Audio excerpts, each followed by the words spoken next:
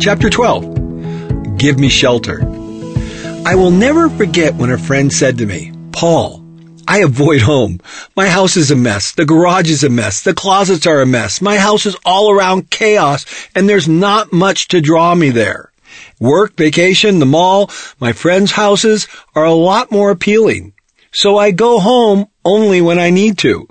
My takeaway was simple. Your home should be a magnet, the place where you love to go. It should be your refuge and your shelter. The Rolling Stones wrote a famous song called Give Me Shelter. I spent a good part of my childhood humming along and singing out loud this famous chorus. Forgive me, but I'm speaking in the most general terms. Men are hunters. We go out every day to see what we can conquer and bring home the spoils to our family. The last thing we want is to hear from our spouse, you dumbass, is that the biggest deer you can catch? We're going to starve if that's the best you can do. I saw the deer that Bob brought home to his wife. It was twice as big. While all these might be true statements, they are the most unsettling words a man can ever hear. Add in a chaotic physical environment and you've got a recipe for disaster. Men need their women to believe in them. When we come home, we need shelter, not chaos or criticism. We need a place to regroup and clear our minds so we can get better and face the next day. If we are fighting the world and fighting at home, the whole job of doing life with a smile on your face becomes nearly impossible. Dale Carnegie said it best, don't criticize.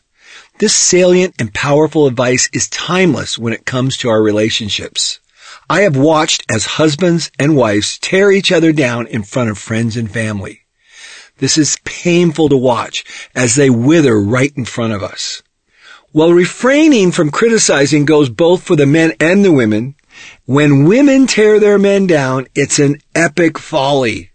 A man's ego is the size of a freight train, and when his woman disrespects his efforts, dreams, and abilities, it's nothing short of daily castration, day after day. The same is true for a woman, and here's a story that illustrates the point perfectly. One of the women on my Japan study mission, after learning that I was a pilot, said to me she also wanted to become a pilot, and that she looked into it but decided not to do it. When I asked her why, she said her husband said it was nonsense. Why would you want to do that? He exclaimed. Her dream was burst before she even got to investigate the possibility of becoming a pilot. My reply to everyone is simply to allow your loved ones the space to explore their dreams. The best response would have been, honey, I think you will make a great pilot. Why don't you look into it and find out everything that's involved? I know after you gather all the details, you'll make a great decision. Whether you're a man or a woman, home should be a place where you can dream and work through issues together. At the end of the day, work is unique, but the home is a place where our family and most important relationships reside. It's the place where you go for refuge. It needs to be viewed differently than just a place where you live. It's the refuge, the place where you know you will be restored and, more importantly, protected, so you can regroup and gain your mental and emotional strength. For me, I've always viewed my home as a place where I practice creativity and emotional expression. Whether I'm playing my guitar and writing a song, pruning a bonsai tree in my garden, building a piece of furniture, or writing a book, my home is my refuge and my laboratory, my art studio where I think crazy thoughts and dream up wild ideas, and no one can touch me. Some of you have seen my home. It is by most people's standards over the top, crazy beautiful, and the yards and architecture are a masterpiece. Most people, when they see it, say, I can't imagine how much work it took to create 10 acres of artistic creation, let alone what it takes to maintain something that elaborate and massive. For me, my home is literally my artistic expression of who I am in the innermost being, where I can be a little boy and fearlessly play. I am constantly changing, improving, creating, exploring, and experimenting inside and out. My home is my art studio where I practice passion, patience, and creativity.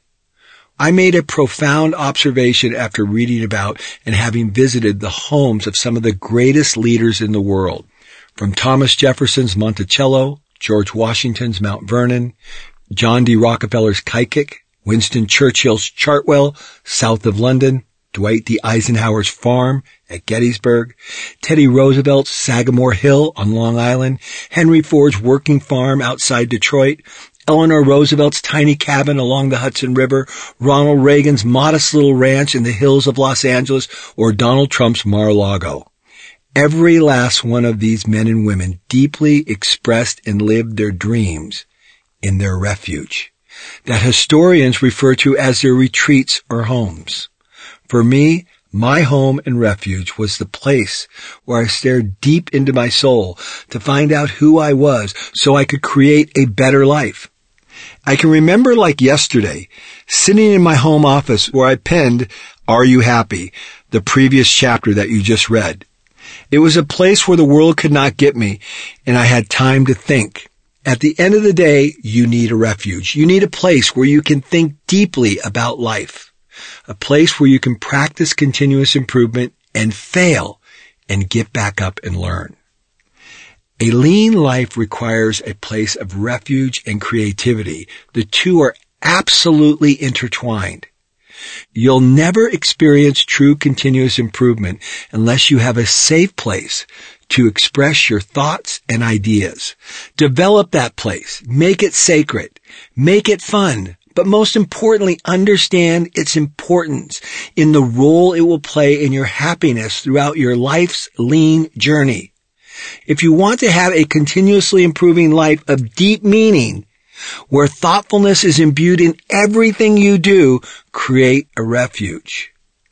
So whether you're in an 800 square foot apartment in New York City or a 10-acre farm, be a refuge for the ones you love and build a strong refuge, big or small, not just a home. The one thing, it's not a home.